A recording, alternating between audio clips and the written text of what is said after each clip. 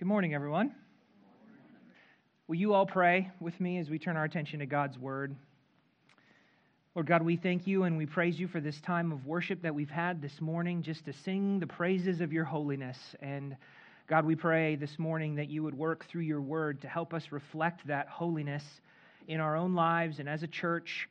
Lord, would you bring that about for our good and for your glory, Lord? We ask and pray your favor and blessing on this time in your word, Lord, because we know that no good comes apart from the work of your Spirit. So we ask for that and we pray for it in Jesus' name.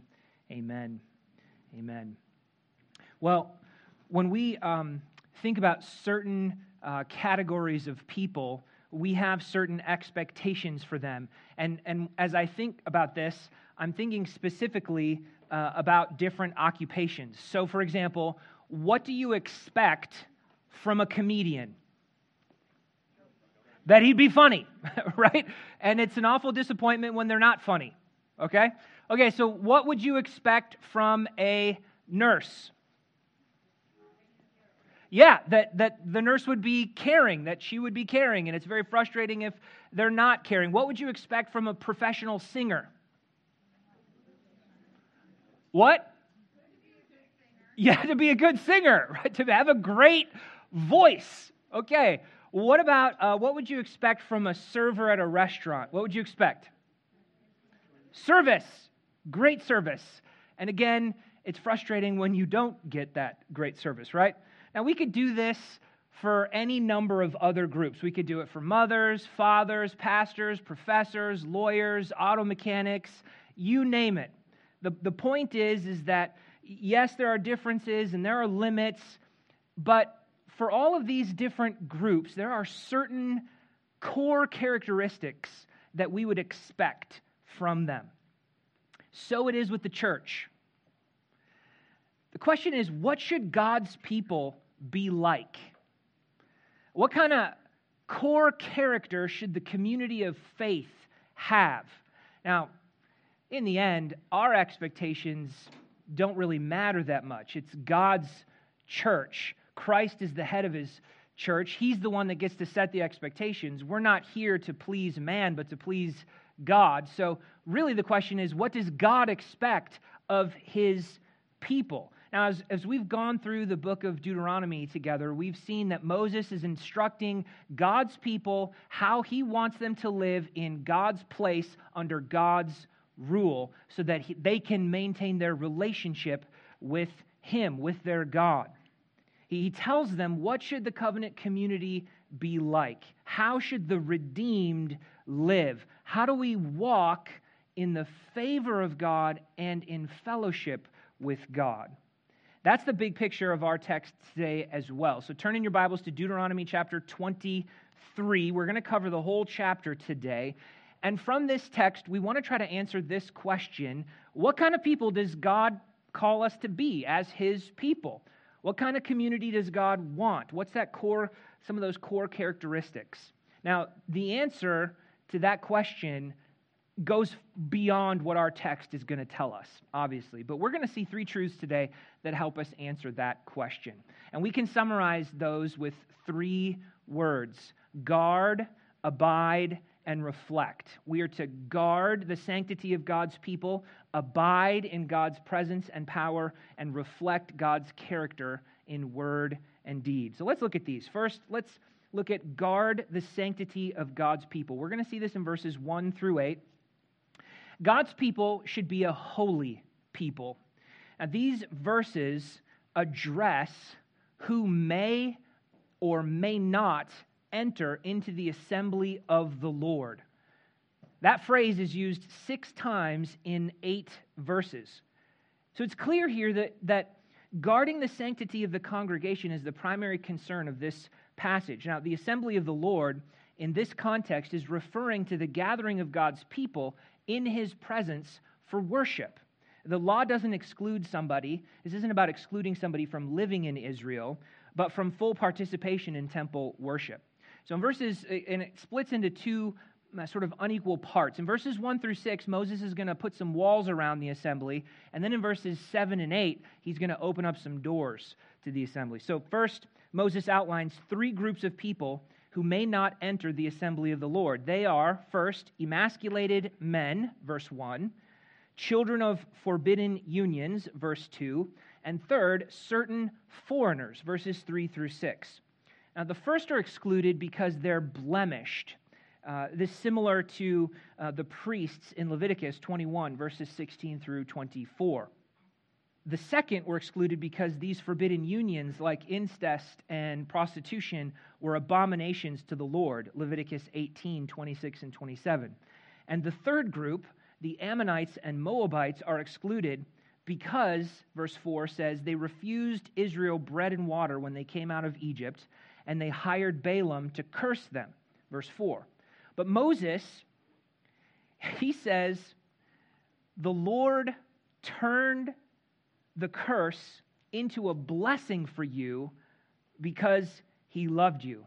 I just think it's so cool that Moses does not miss this opportunity to exalt the Lord for his steadfast love, for his sovereign protection and provision over his people. He's talking about this, and he sort of has a tangent, but look at what God did. He turned this curse into a blessing because he loves you. And I just want to say, as a side note this morning, share your God stories because they strengthen people's faith and they bring glory to God. Share the stories of how God is at work in your life or what he's done in your past. So Moses, then he says that these nations, he's talking about these nations, and they brought a curse on themselves according to God's word in Genesis 12:3. God said, I will bless those who bless you, and him who dishonors you I will curse. So because of this, Israel was never to seek the peace and prosperity of these nations. And most likely this means that they're not supposed to enter into a treaty of peace with them as a nation, not necessarily individually, but nation to nation. So Moses has been building some walls, and again, the goal is guarding the sanctity of the assembly. And then in verse 7, he opens the door to the Edomites and the Egyptians. He opens the door to the Edomites because of their kinship with Israel. Remember, they are the descendants of Esau, Jacob's brother, and to the Egyptians because of their hospitality during the famine in Canaan. That was a really vulnerable point in Israel's history, and so he said, look, in the third generation, the Egyptians can enter into the assembly. That's pretty remarkable when you consider the more recent history of them being oppressed as slaves in Egypt. But the third generation, the grandchildren of resident aliens from either Edom or Egypt who were living in the land, they could enter the assembly of the Lord, of course, provided they believed and committed themselves to the covenant. Now, what's perhaps more surprising is that Ruth, a Moabite, was welcomed into God's people, and she's held up in Scripture as a worthy woman. Ruth chapter 3, verse 11. That phrase, worthy woman, it's only used one other place, and it's in Proverbs to describe the excellent wife. She rejected the gods of Moab. She found shelter under the wings of the Lord, Ruth 2:12. Ruth is this example, this Old Testament example of somebody who is outside the covenant, who becomes part of the people of God through faith alone. And that is the trajectory of the Bible. So Isaiah envisions this day when both eunuchs and foreigners, these two people who just got excluded, would find an honored place among God's people.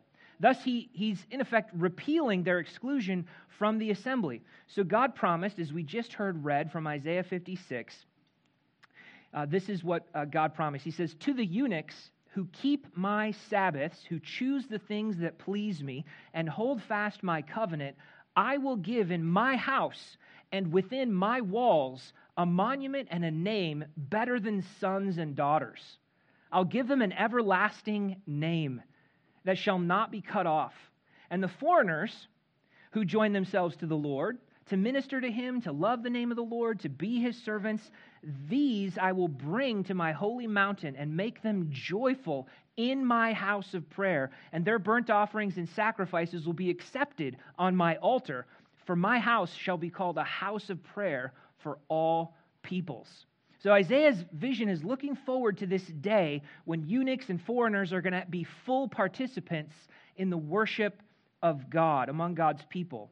a day when the assembly of the Lord is going to extend to those who were previously excluded, and this wall of separation is torn down.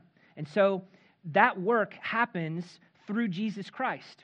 In Ephesians chapter 2, verses 11 through 19, we learn that the Gentiles who were alienated from the commonwealth of Israel, they were strangers to the covenant of promise, they were without God, they had no hope. Those who were far off are brought near through the blood of Jesus Christ. Jesus breaks down this dividing wall of hostility, creating one new people of God, so that the Gentiles, Paul says, are no longer strangers and aliens, but fellow citizens and members of the household of God. As one commentator pointed out, we see a little bit of God's humor in the fact that one of the first and most notable converts to Christianity was both a eunuch and a foreigner, and he was reading Isaiah when he got saved, the Ethiopian eunuch, which we just read about in Acts 8. You see, Jesus ransoms people from every tribe, language, people, and nation. Now, what's the application for us? Well, first of all people are welcomed into the assembly of the Lord. Anyone may enter the covenant community through faith in Jesus Christ. That's good news. The forgiveness of sins, peace with God, welcome into God's household, that's available to all. Anyone who turns from their sin and trusts in Jesus Christ to save them. There's no other way to heaven. There's two roads. One road leads to heaven. One road leads to hell. The question is, which one are you on? Which road are you traveling right now? Jesus said, I am the way. No one comes to the Father except through me. Jesus said, I am the door. Anyone who enters by me will be saved. John 10:9. So we have this beautiful trajectory in redemption history of all people being welcomed into the assembly of God's people, the covenant community, by faith in Jesus Christ. So the message is, yes, absolutely, come as you are. But it's not stay as you are. Jesus welcomes everyone to come, and as he does, he says, now take up your cross and follow me. So second, then, we're still called to guard the sanctity of God's people, the church. God's people still need to be a holy people, set apart from wickedness, serving Jesus Christ in faithfulness. So Paul writes in Colossians 1:21 and 22, he says, you who were once alienated, hostile in mind, doing evil deeds, Jesus reconciled to God by his death in order to present you holy and blameless and above reproach before him. So that leads to a question. Are there any people who are excluded from the assembly today? And the answer is yes, there are. Those who are living in persistent, unrepentant sin are to be disciplined. And if they continue in persistent, unrepentant sin, they're to be excluded from the fellowship. As a church, we are not to tolerate those who live in persistent, unrepentant sin. So the church in Corinth was tolerating someone who was living in this persistent kind of sin when they should have, as Paul said, removed the sinner from among them. 1 Corinthians 5:1 and 2. So Paul says, when you're assembled in the name of the Lord, deliver them to Satan for the destruction of the flesh, that is, the destruction of their sin, so that his spirit may be saved. Verse 4 and 5. They were to purge the evil person from among them. Verse 13. Why? Well, there are several reasons, but discipline for the sinner is meant to be restorative. It's meant to make them repent and return to the Lord Jesus. That's what this is talking about right here. The discipline for the sinner is to get them to a place of repentance, so they'll walk in faith again. But the discipline for the church is to guard its purity, its sanctity. How?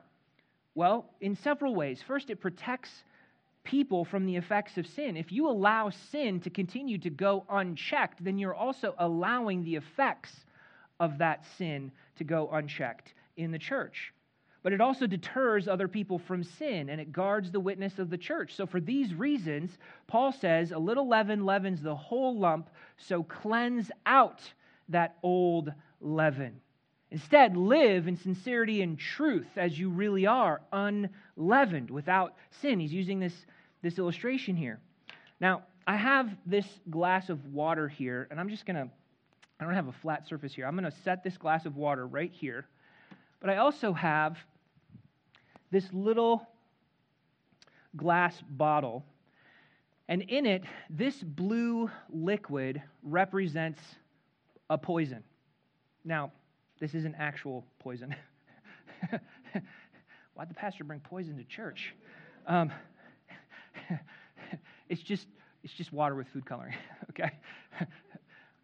But I assure you that the poison that it represents is real. I learned about this poison in pharmacy school. Now, even just a little bit of this poison is very damaging for us. A clinical toxicologist was describing this poison, and your body, when it gets inside, your body breaks it down into several different chemicals that affect your blood chemistry, your nervous system, your respiratory system, and your kidneys. Yes, it can kill you.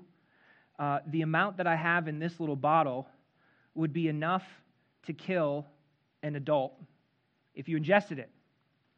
So even tiny amounts of this, very dangerous. If you survived, there can be permanent damage to your heart, to your kidneys. It can even cause blindness. All right, now, with all that information, would you be okay if I just dumped a little bit of this poison, not too much, just a bit, into this glass? Would you be okay with that? Would you want to drink this? No. Of course you wouldn't want to drink this. If it was real poison, you wouldn't want to drink this at all. What you want is clean, pure drinking water. Why? Because when the poison's in it, what's meant for your health, what's meant for your good, this water, is no longer good for you. It's bad for you, right? This is what Paul is talking about in 1 Corinthians. He's talking about how a little leaven leavens the whole lump. If a person is living in persistent, unrepentant sin, the final remedy is to remove them from the congregation. They're like a poison that will damage the whole body. Now, most church discipline does not reach the point of excommunication because when confronted, most people repent. This is the last phase of church discipline for those who refuse to repent. And again, it's for their sake and for the health of the body, they must be removed. Now, of course, if they repent of their sin and begin to obey and follow Christ again, then they're welcomed back into the assembly of the Lord. 2 Corinthians chapter 2, verses 6 and 7. The point is that we are still called to guard the sanctity of God's assembly, the purity, the holiness. And what's our job as believers? Well, first of all, guard your own holiness. This isn't about perfection, but about ongoing repentance and faith and obedience to the Lord. Second, we guard the holiness of the church. Most church discipline is done from believer to believer. You, the church body, are the first line of defense in guarding the sanctity of the church. Because when you confront sin in another person's life, and that person repents, and there is forgiveness, and there's reconciliation, and they begin to walk with the Lord again, then it's done. It's over. And most of that never comes to our attention. That's just happening all the time. So you are the first line of defense in guarding the sanctity of God's people. So I want to emphasize that while salvation is unconditional, we are saved by grace alone, through faith alone, in Christ alone. and all people are welcome to come. The ongoing participation in the worship community is conditioned on ongoing obedience. The church welcomes all those of genuine faith, but the church also maintains God's standards of holiness for ongoing fellowship. All right, second, abide in the presence and power of God. Or we could say, walk with God, for apart from Him you can do nothing. We see this in verses 9 through 14. This is a principle that we see here. So having instructed the people to guard the sanctity of the assembly, Moses now gives them some instructions for maintaining the purity of their military camp when they go to war.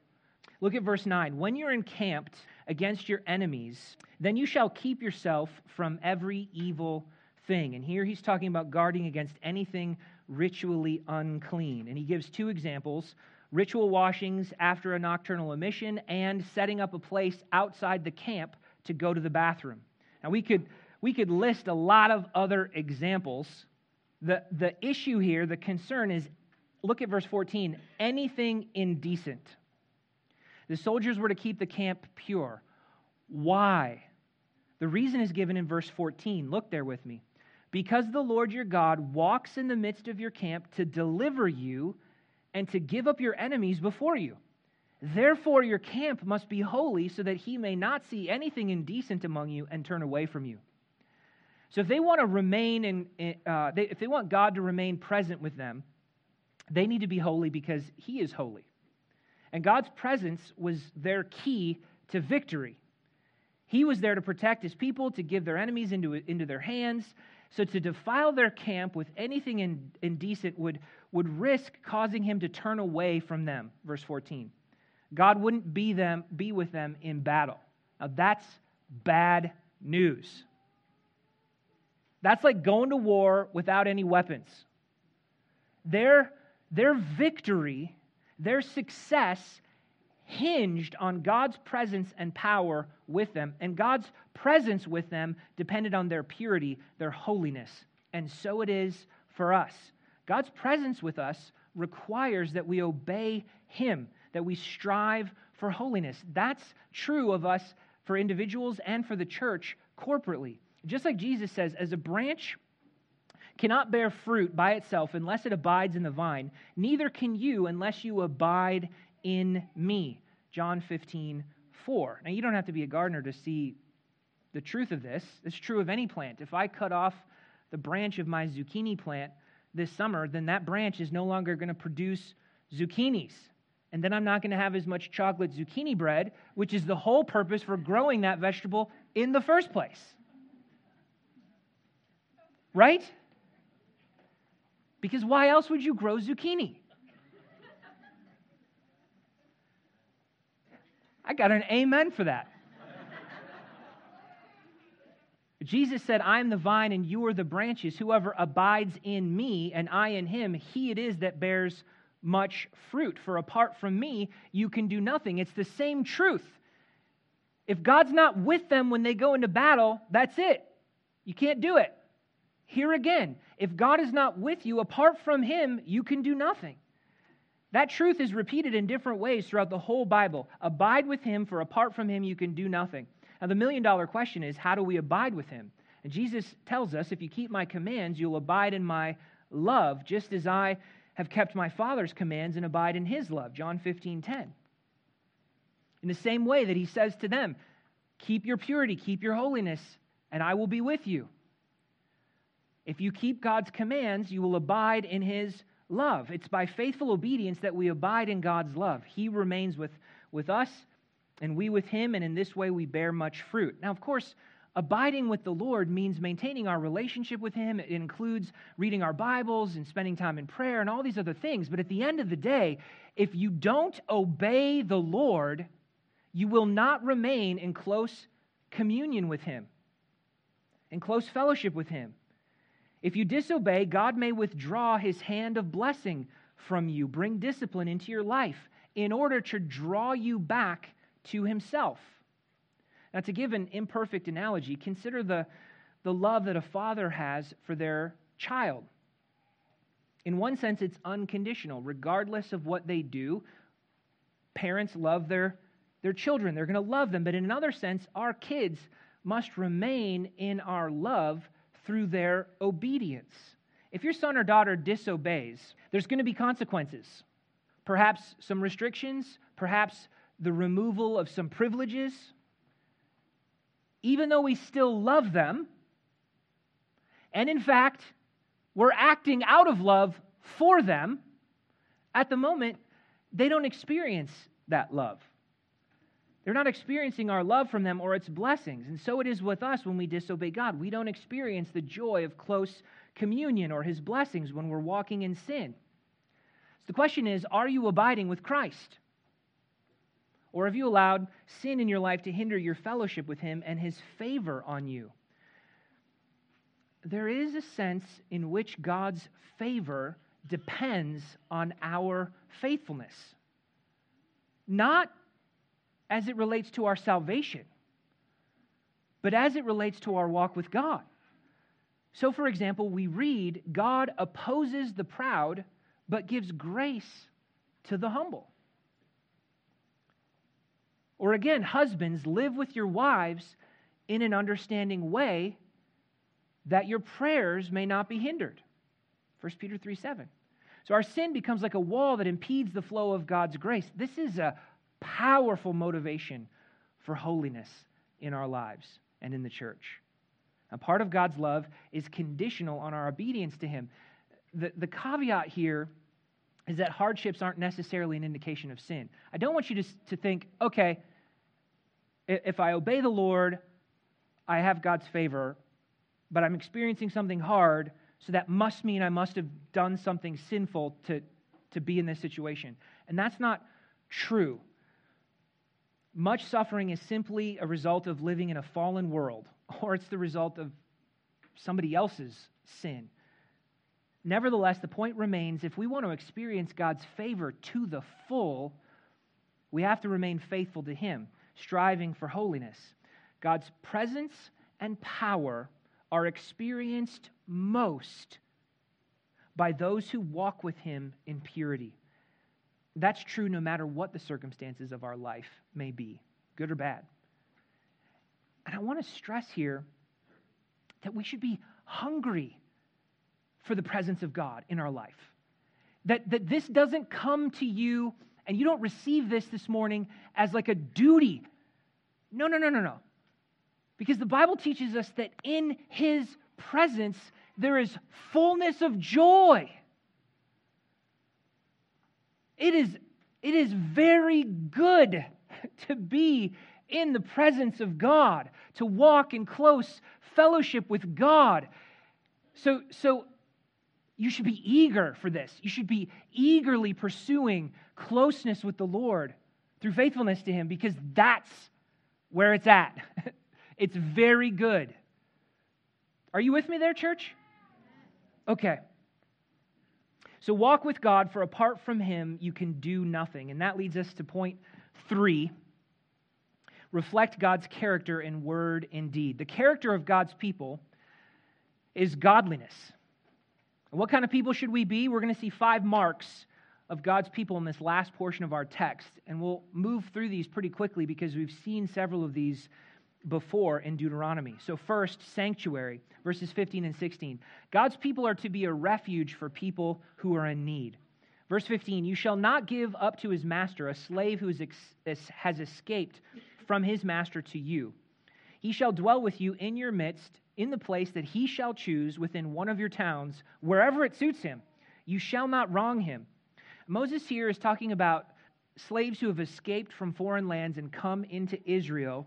They're not to be returned to their masters. They're free to live anywhere they want without fear of being mistreated. Now, we already covered the subject of slavery in chapter 15, so I'm not going to go into that in depth. If you want more in-depth treatment, go to that sermon. But I do want to note here that Israel's law, this law, is completely unique in the ancient Near East. The laws of other nations had severe penalties for runaway slaves and for anyone who harbored them, up to and including death. That was also true in the more recent slave law in the United States.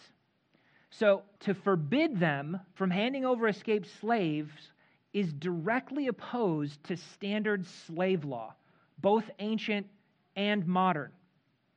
It challenged the accepted norms for how slaves were to be treated, and it has to be seen as a critique of the institution itself. Now, there are still forms of slavery today that we should oppose, that we should fight, that we should stand for justice and freedom. But broadly speaking, God's people should be a refuge for people facing all kinds of hardship.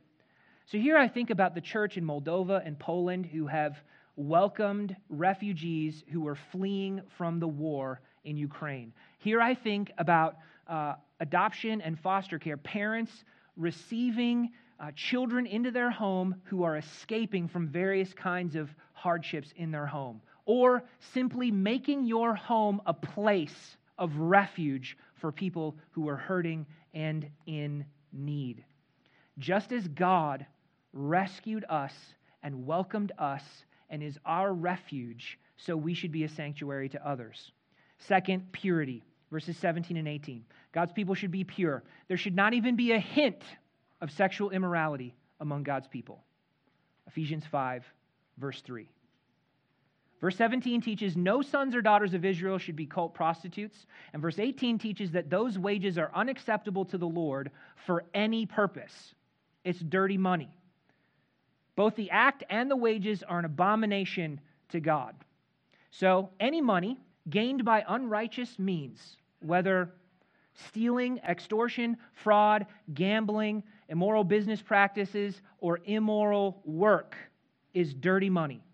It's unacceptable to God. So there's an implicit call for us as God's people to earn an honest income by honest means. But the main issue here is purity. 1 Thessalonians 4 says this is the will of God, your sanctification, that you abstain from sexual immorality, that each one of you know how to control his own body in holiness and honor, not in the passion of lust like the Gentiles who don't know God, that no one transgress and wrong his brother in this matter, because God is an avenger in all these things. We've talked about this before in Deuteronomy. Anything outside of the context of one man and one woman in marriage is a sin, and it's off limits. There are a lot of applications for this. We can talk about purity before marriage, like Pastor Jonathan did last week. But one other application is pornography. Pornography should have no place among God's people. Now, if you're struggling with this sin, Satan wants to keep it in the dark so that you can't get victory and freedom. That's where he wants it. So let me just say, bring it to the light.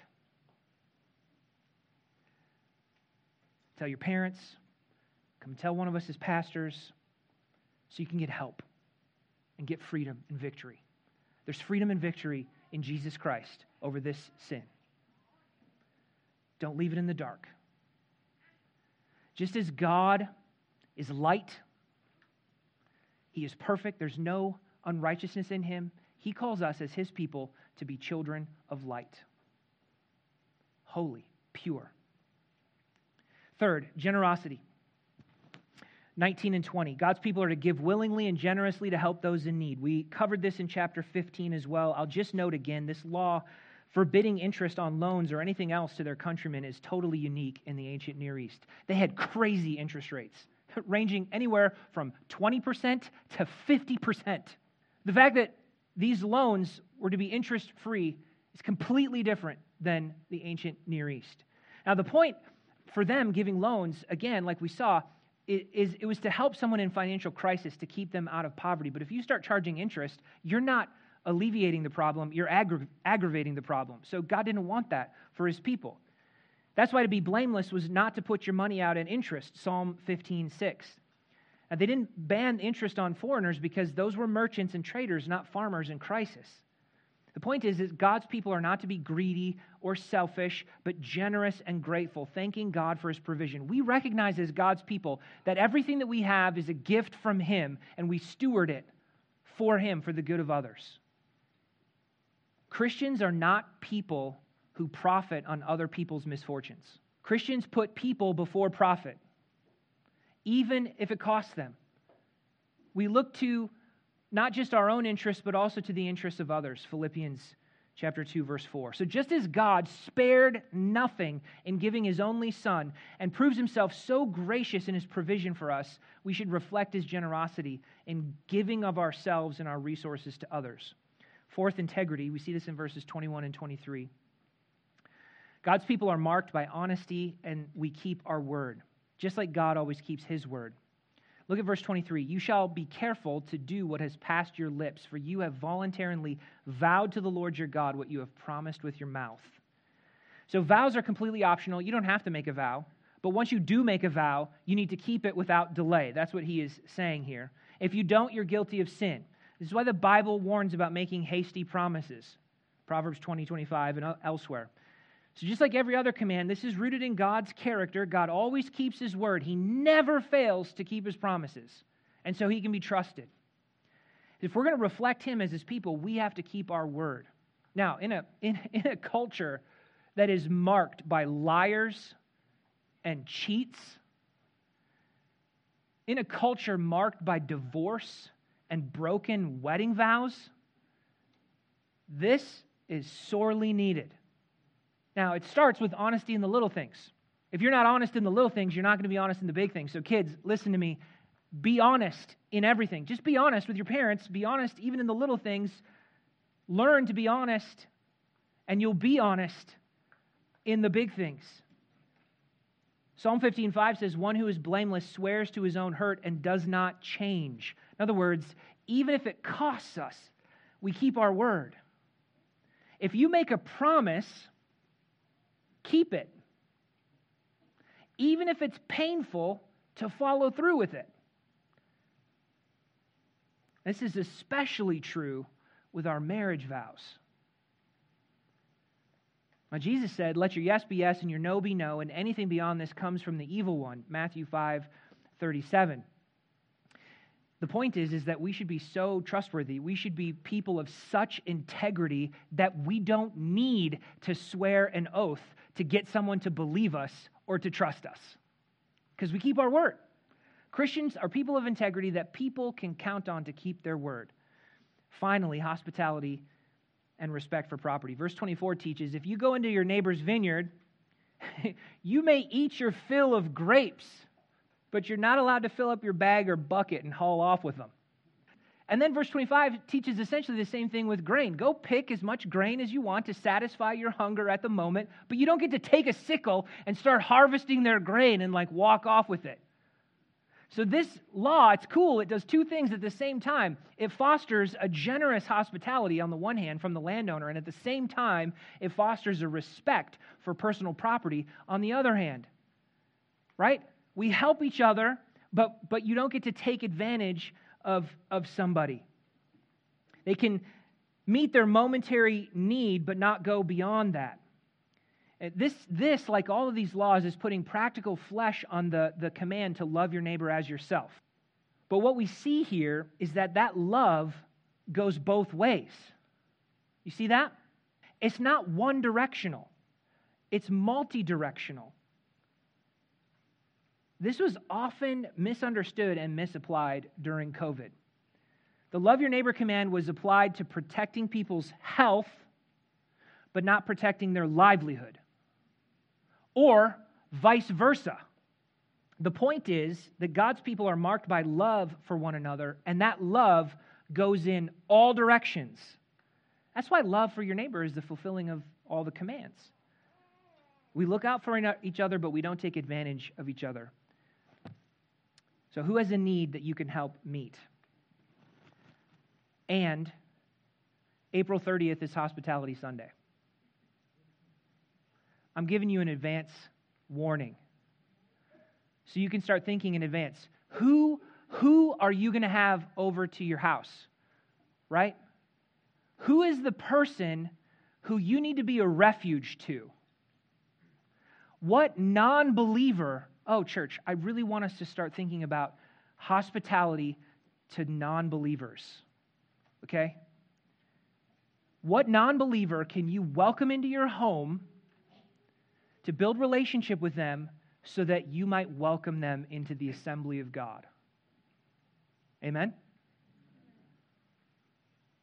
Now, the overall application of this third point is simply to reflect God's character. We just looked at 5 marks of God's people: sanctuary, purity, generosity, integrity, and hospitality. There are many others, many, many others.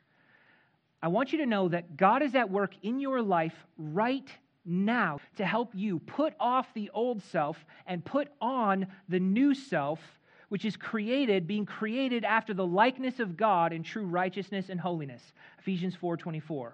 So I just want to encourage you to ask and answer this question for yourself today. What's my next step of faith that I need to take to reflect God's character? Now, it could be one of the 5 areas that we just looked at, or it could be another area entirely. The question is, where is God calling you to grow? Walk by the Spirit, because that's where His power and His presence is found. And I want you to know that God has not left you to yourself. God's divine power has given you everything that you need for life and godliness. He has granted to you all of His great and precious promises so that through them you might become partakers of the divine nature, so that you might be like Him. So what kind of people does God want us to be? He wants us to guard the sanctity of the assembly. He wants us to abide in His power and His presence, and He wants us to reflect His character in word and deed. That's what He wants. Let's pray. Lord Jesus, we ask and pray that by your Spirit that you would do this work in our lives. Again, we're reminded of the fact that apart from you, we can do nothing. So help us to abide with you. And God, through your Spirit, bear much fruit in our lives for the good of others, for the good of your church, and for your glory. We ask it in Jesus' name. Amen.